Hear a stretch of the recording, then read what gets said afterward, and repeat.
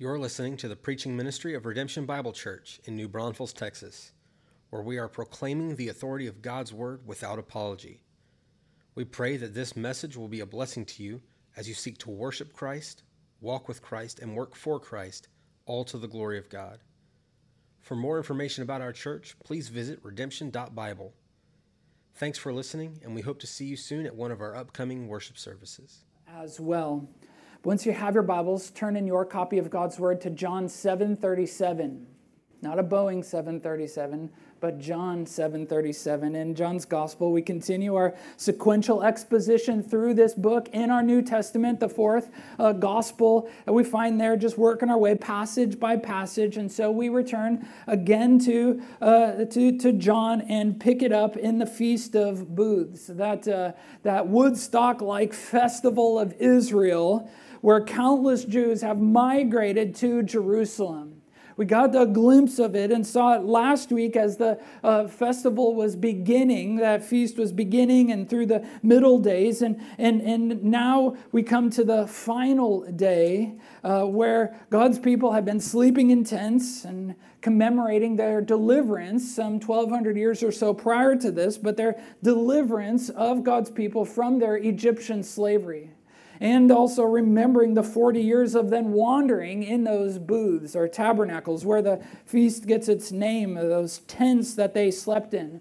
It was their way to remember God's grace to deliver them out of their slavery and God's grace to persevere them along the way as He gave them water from the rock and food to eat every day and led them by that pillar of fire by night and cloud by day, and also as they commemorated and remembers God's grace to bring them home to their promised land.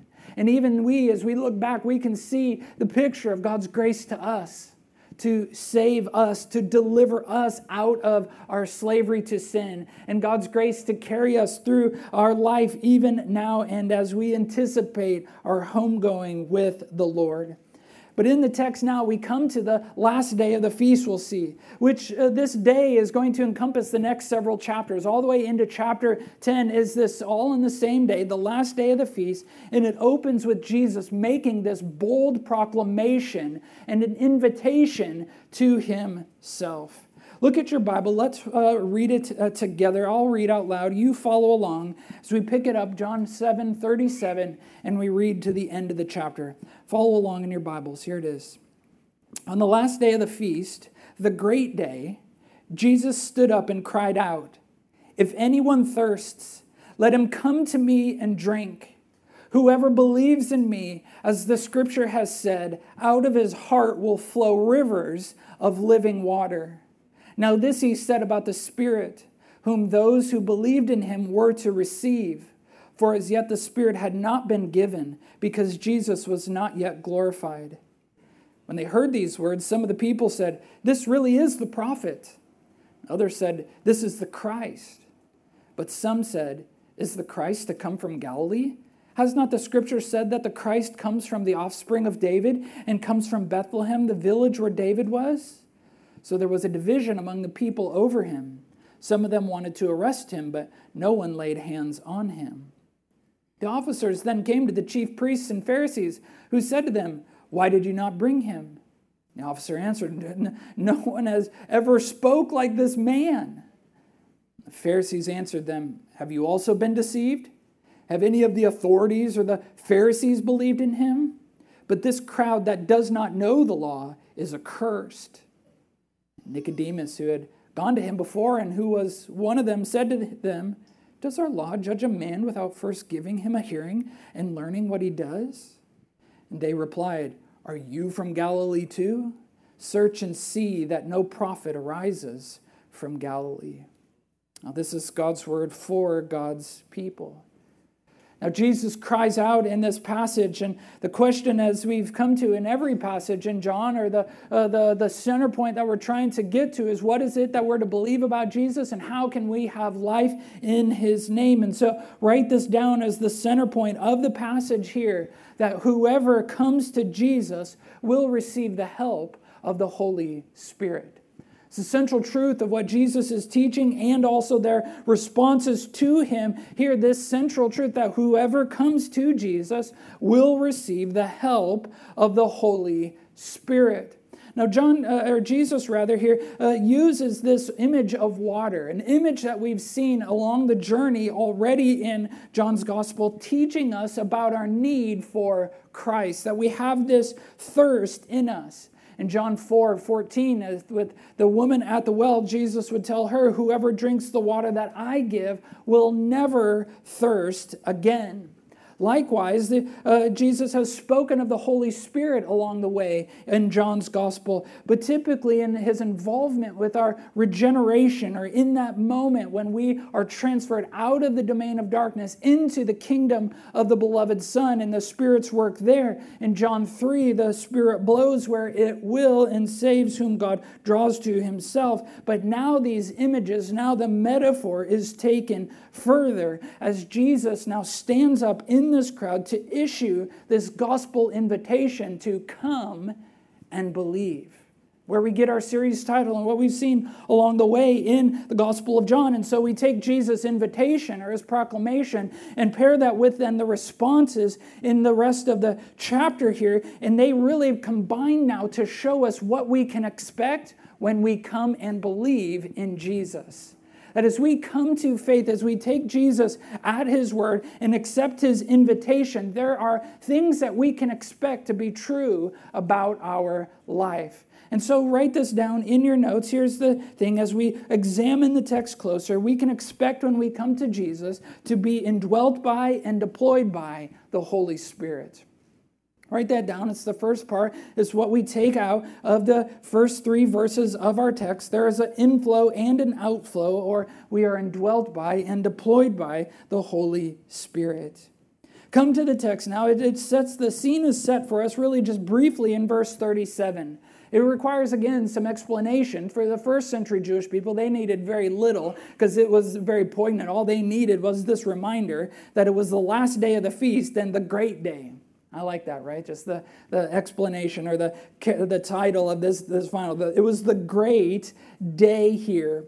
And again, the Feast of Booths and the traditions of that day are likely unfamiliar to us, but you remember each day there was this ritual where God's people, led by the priests, would carry the ethrog in one hand, or the citrus fruits, and the lulabs in the other hand, a combination of the palm branches and olive branches and myrtle branches, and they would go in chanting and go in procession around the temple. But on the final day, there was a big celebration here. And so let me read this scholar from Kent Hughes in his commentary on that day. Just listen to this. It says this: "It was the final day of the feast, the 7th day, the day the priest would again come to the temple, followed by the great throng, chanting their psalms and waving their lulabs. They would come in through the water gate. The trumpets would sound again. But this time the priest would circle the altar 7 times in succession, just like the walls of Jericho. And when he came around the 6th time, he would be joined by another priest carrying the wine. They would ascend the ramp to the altar, and there would be a pause as the priest raised his pitcher into the air. The crowd would begin to shout to the priest to hold it higher, and he would try to do so. It was considered the height of joy in an Israelite's life if he could see the water being poured onto the altar." End quote. And so imagine this, the multitude of Israelites gathered around at the height of joy. The celebration is great. They're all straining to see this water being poured out. And it's maybe at this moment, in the crowded celebration where that hush descends and they're all in eager anticipation, where Jesus raises to his feet and lets his voice be heard.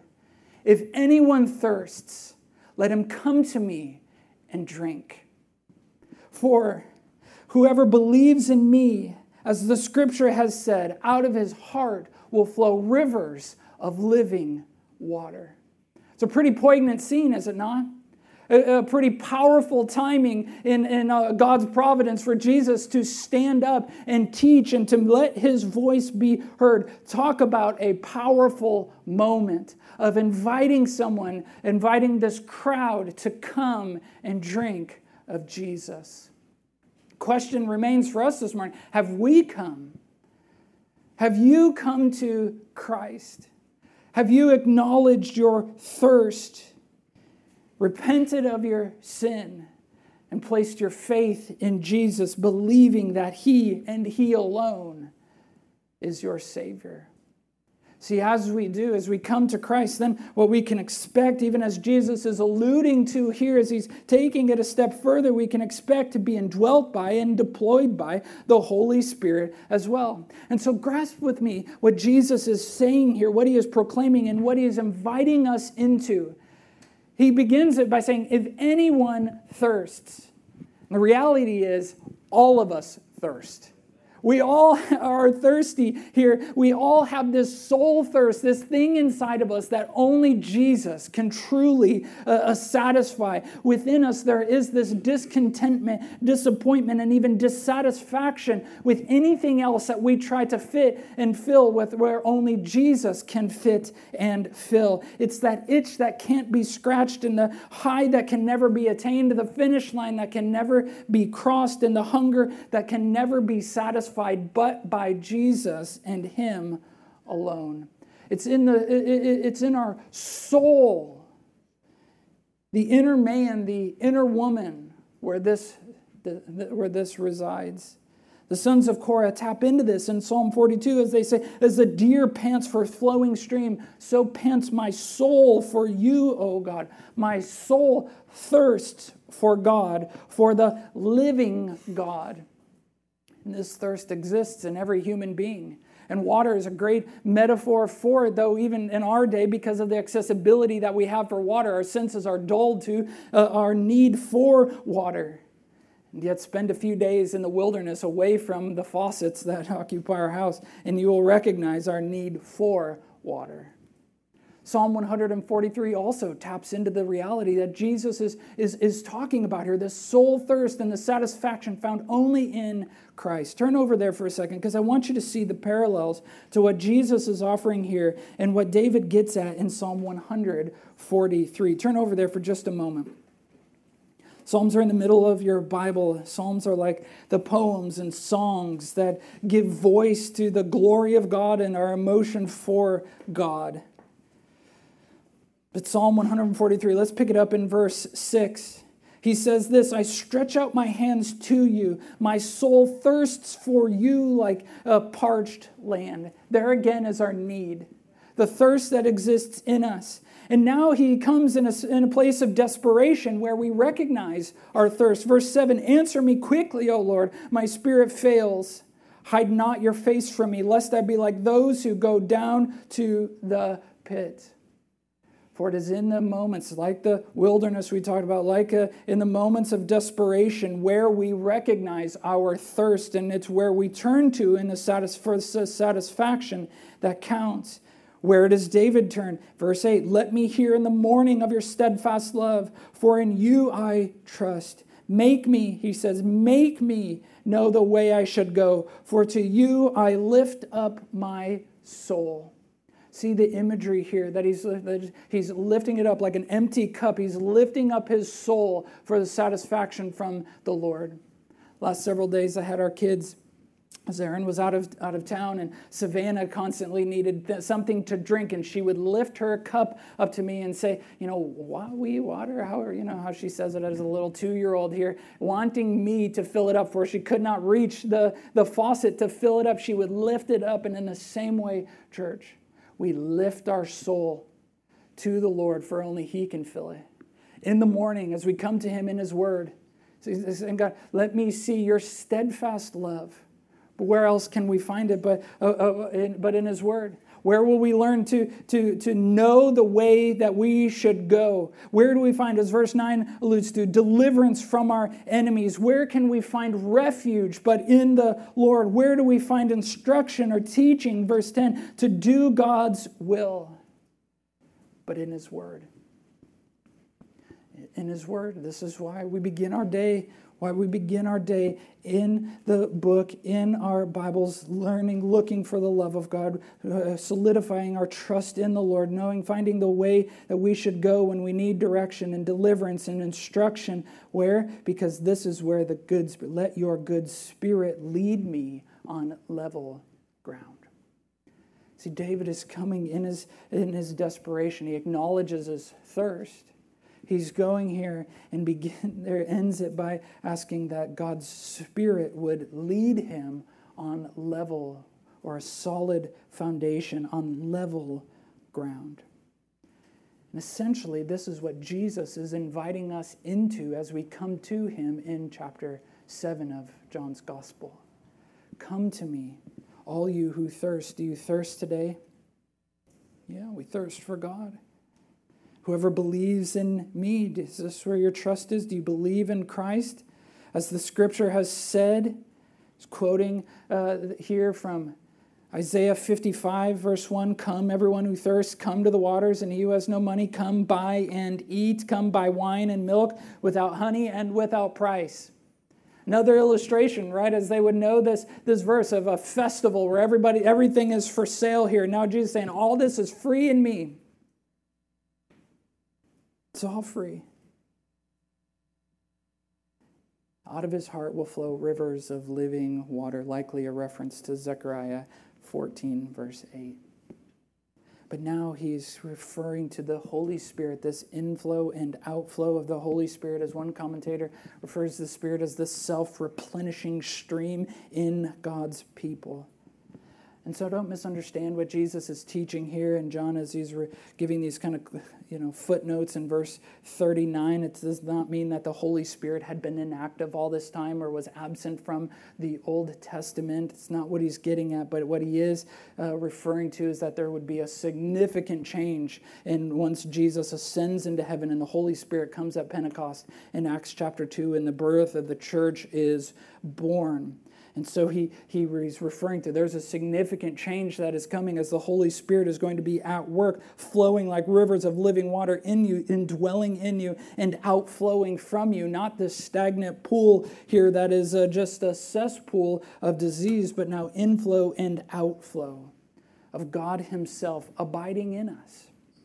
He'll teach more as we go through John. We'll get more extensive teaching on this in John 14, 15, and 16. And Jesus' last words as he's teaching his disciples about how the Holy Spirit, as he indwells us, he helps us and he teaches us and he reminds us of the things that Jesus says because we're so forgetful. And he convicts the world of sin. And so this is what the Holy Spirit will do in us and also out through us as we come to Jesus. In Acts 1:8, he says, here's what this outflow, the deployment looks like. You will receive power when the Holy Spirit comes on you at your regeneration. When you are saved, you will be my witnesses in Jerusalem and all Judea and Samaria and to the end of the earth.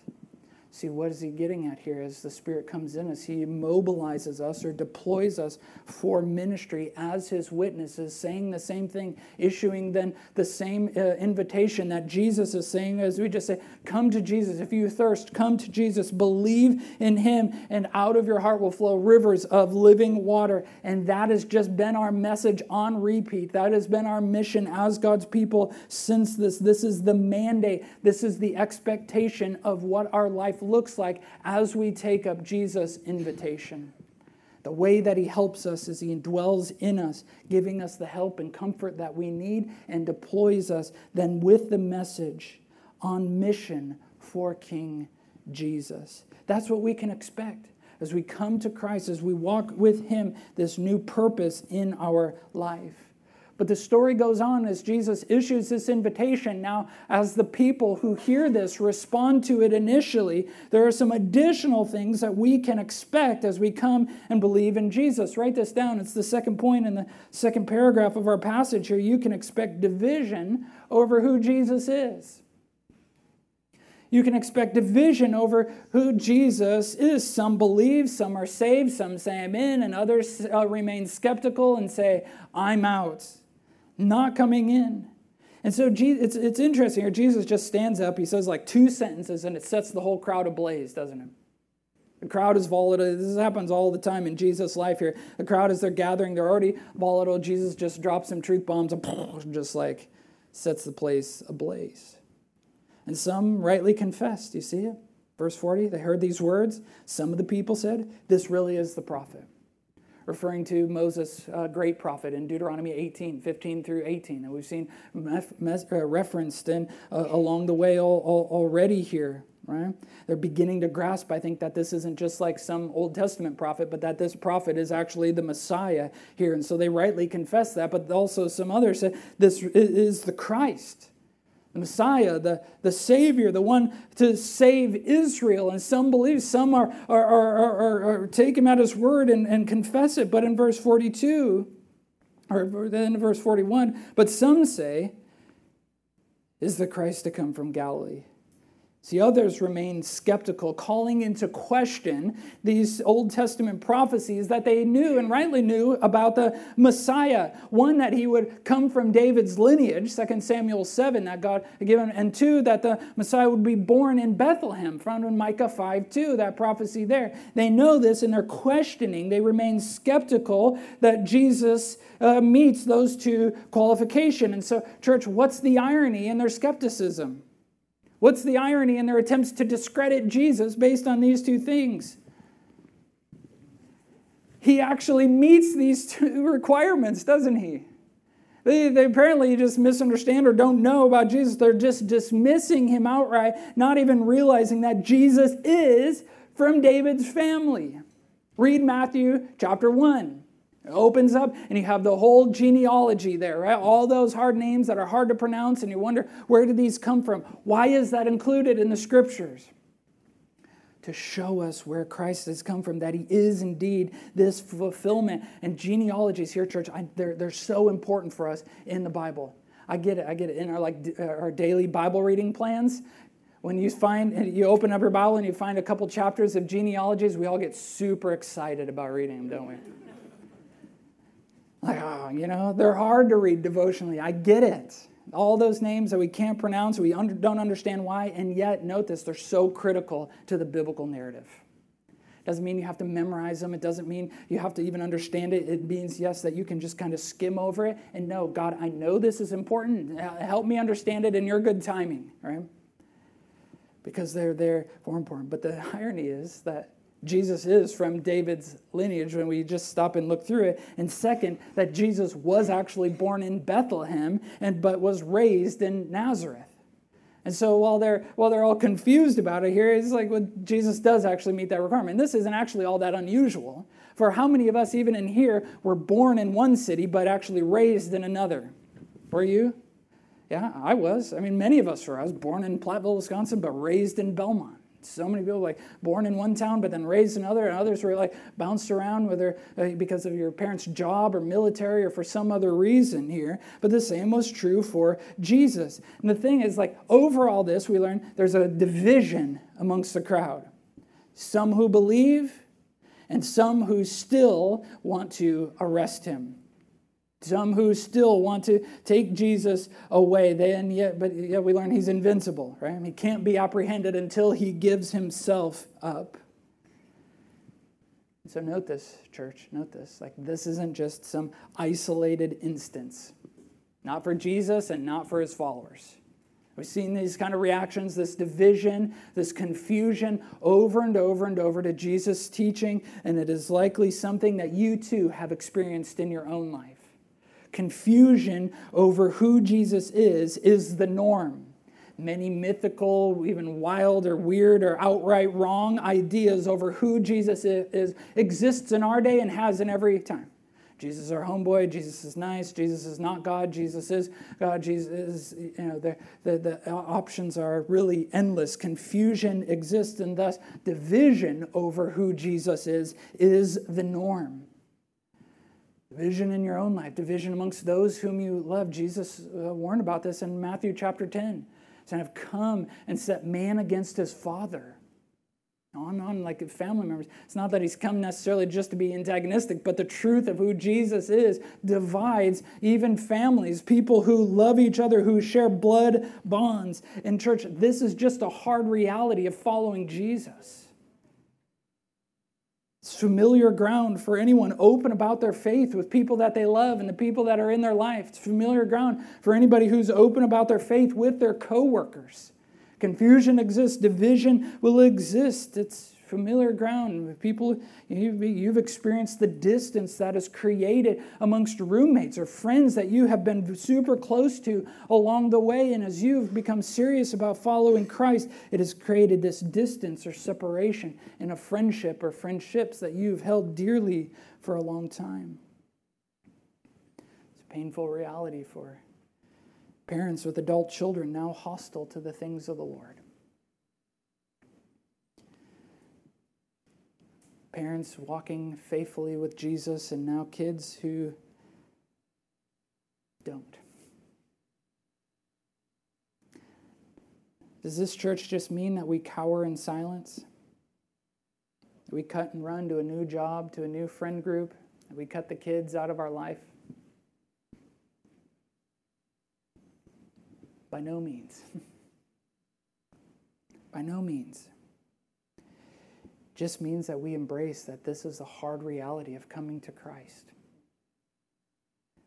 We expect it so we don't get caught off guard when it happens, and we let it take us lower and more dependent in prayer, asking God to open their eyes to the truth that is seemingly right there in front of them.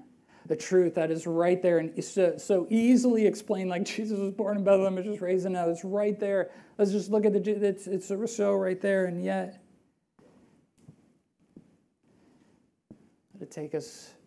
make us more bold and winsome, making the most of even the small opportunities that God gives us to talk about Him, to talk about who Jesus is in a way that draws them, hopefully, in God's timing and sovereignty to themselves.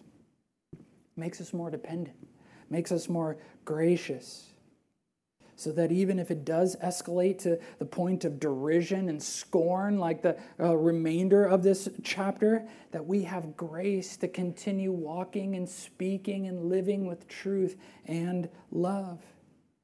See, there's some expectations when we come to Christ. One, that we can expect to be indwelt and deployed by the Holy Spirit. We can expect a vision over who Jesus is. And write this down, it's the last point from the text here. We can expect derision from those who hate Jesus.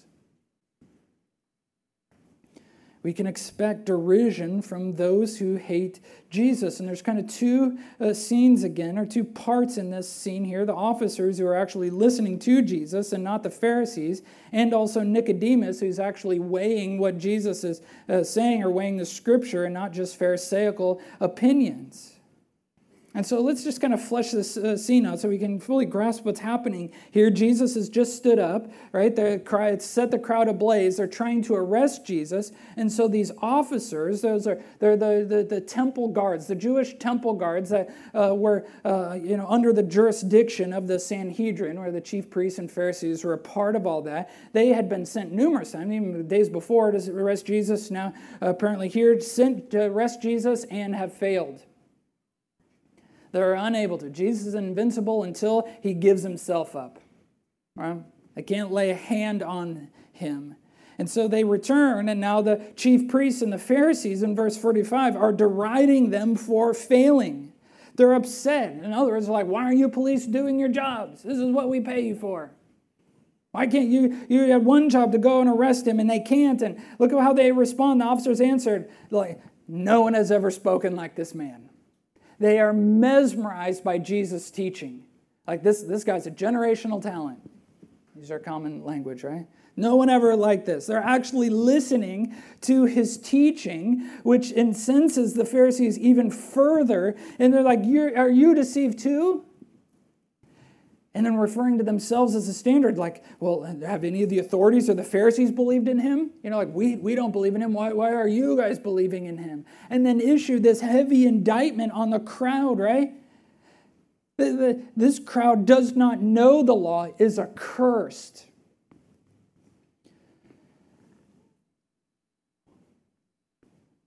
That's heavy. And yet is also ironic.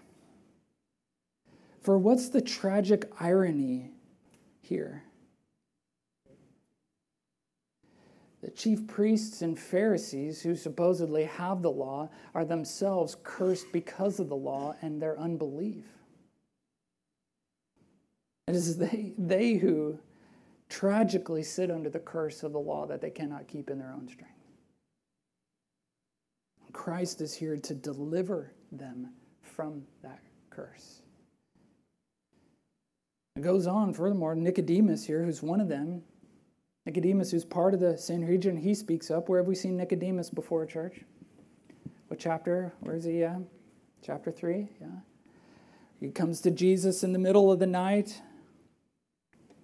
A great chapter, and he speaks up, and it says, and essentially what he's like, guys, let's just be slow to jump to conclusions. Let's be slow to prosecute this man. Let's give him a hearing first. Let's everybody just chill out. He's trying to have some measure of reason, it seems like here. And how do the chief priests? They love that, don't they?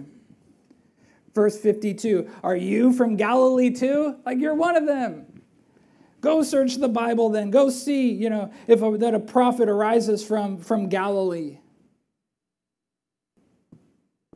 What's the tragic irony in that, church? They're still riding this discredit Jesus train. Yeah? They're still trying to get there. So even the fact that Jesus does rise from Galilee, and that not even sure what difference that makes and why he can or can't come from Galilee other than their racial prejudices against the region. The tragic irony is that Jonah, one of the most beloved Old Testament prophets, we learn in 2 Kings 14:25 that he is from Galilee. He's from a place called Gath-Hepher, which was 2 miles from Nazareth, where Jesus was born. They're deriding one another, and they're in amongst their own ranks and ignorant of the very scriptures that they claim to know. So, redemption, what do we make of all this? Well, you can expect this. If you are serious about following Jesus, if you stand up for the truth, there is often backlash from those who hate Jesus. You'll be thought of as ignorant of reality, deceived by fairy tales. Your rationality and ability to reason will be called into question. Today, among other things, you may be accused of being a bigot, a racist, judgmental, uncaring about the invulnerable, intolerant, and viewed as an enemy. And you know what? Before God saved us, we were the same way. Before God saved us, we hated God and we hated His people. Whether we were kids, hating our siblings. God brought us to faith, or we were adults, hating God's people, hating God around us. But God, being rich in mercy, rescued us. Opened our eyes to see the thirst that was within us that only He could satisfy. Opened our eyes, compelled us to come to Him. Being rich in mercy, rescued us. And though attacked, notice how nowhere in the story, nobody retaliates. Nobody argues back. There's no, there's no verbal beatdowns. There's no fighting here. No retaliation, just simply the truth put out there. This is what to expect. Jesus Himself would go all the way to His death. He would walk all the way through His life, all the way with the joy set before Him, derided in the worst possible ways, had the most horrific things said about Him, with ever out once retaliating. Like a sheep led to the slaughter, He was silent. Maybe you're thinking this morning, man, that's impossible. I can't do that. Jesus can. He's God, so of course He can, right? But I don't know if I can. I don't know if I could stand up and say these things. I don't know if somebody was saying this stuff. I don't know. I have to fight back. I don't know if I can do that. Redemption, who helps us in these moments? The moments where it's beyond our strength, you're right, it's the Holy Spirit. Flowing out of us like rivers of living water, helping you precisely when you need Him most.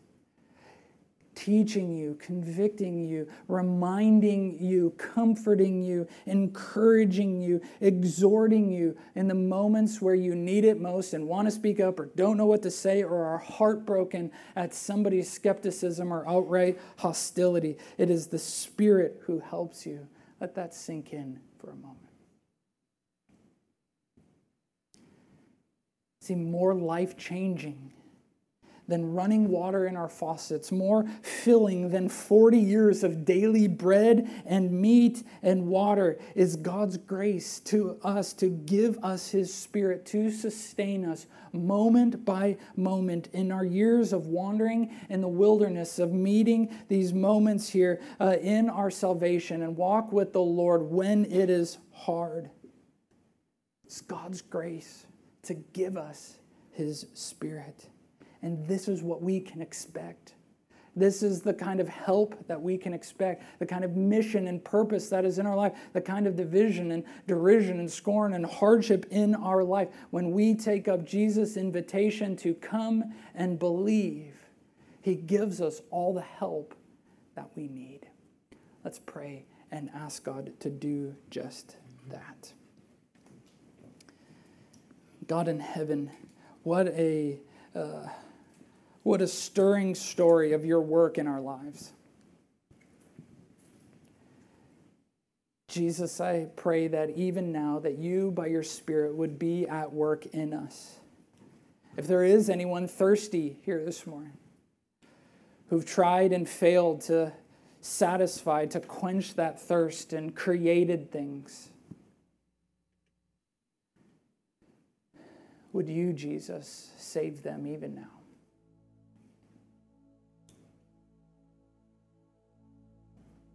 But Lord, we need more of your Spirit. Spirit, would you help us in these moments now? Moments where we are tender because of someone who we love that doesn't believe. The places where we feel beat up, attacked even because of our faith. Spirit, we need more of you. We need you to flow in us and out from us, God. Would you make us courageous, even if we're the only ones standing up in a crowd, calling people to Christ, whether literally or just metaphorically. God, would you do what only you can do by your Spirit? Help us to that end, Lord. We believe you. We trust you. And we worship you because you are so great. We extol you. We worship you. We adore you because of your greatness. We pray these things now in the name of Christ. Amen.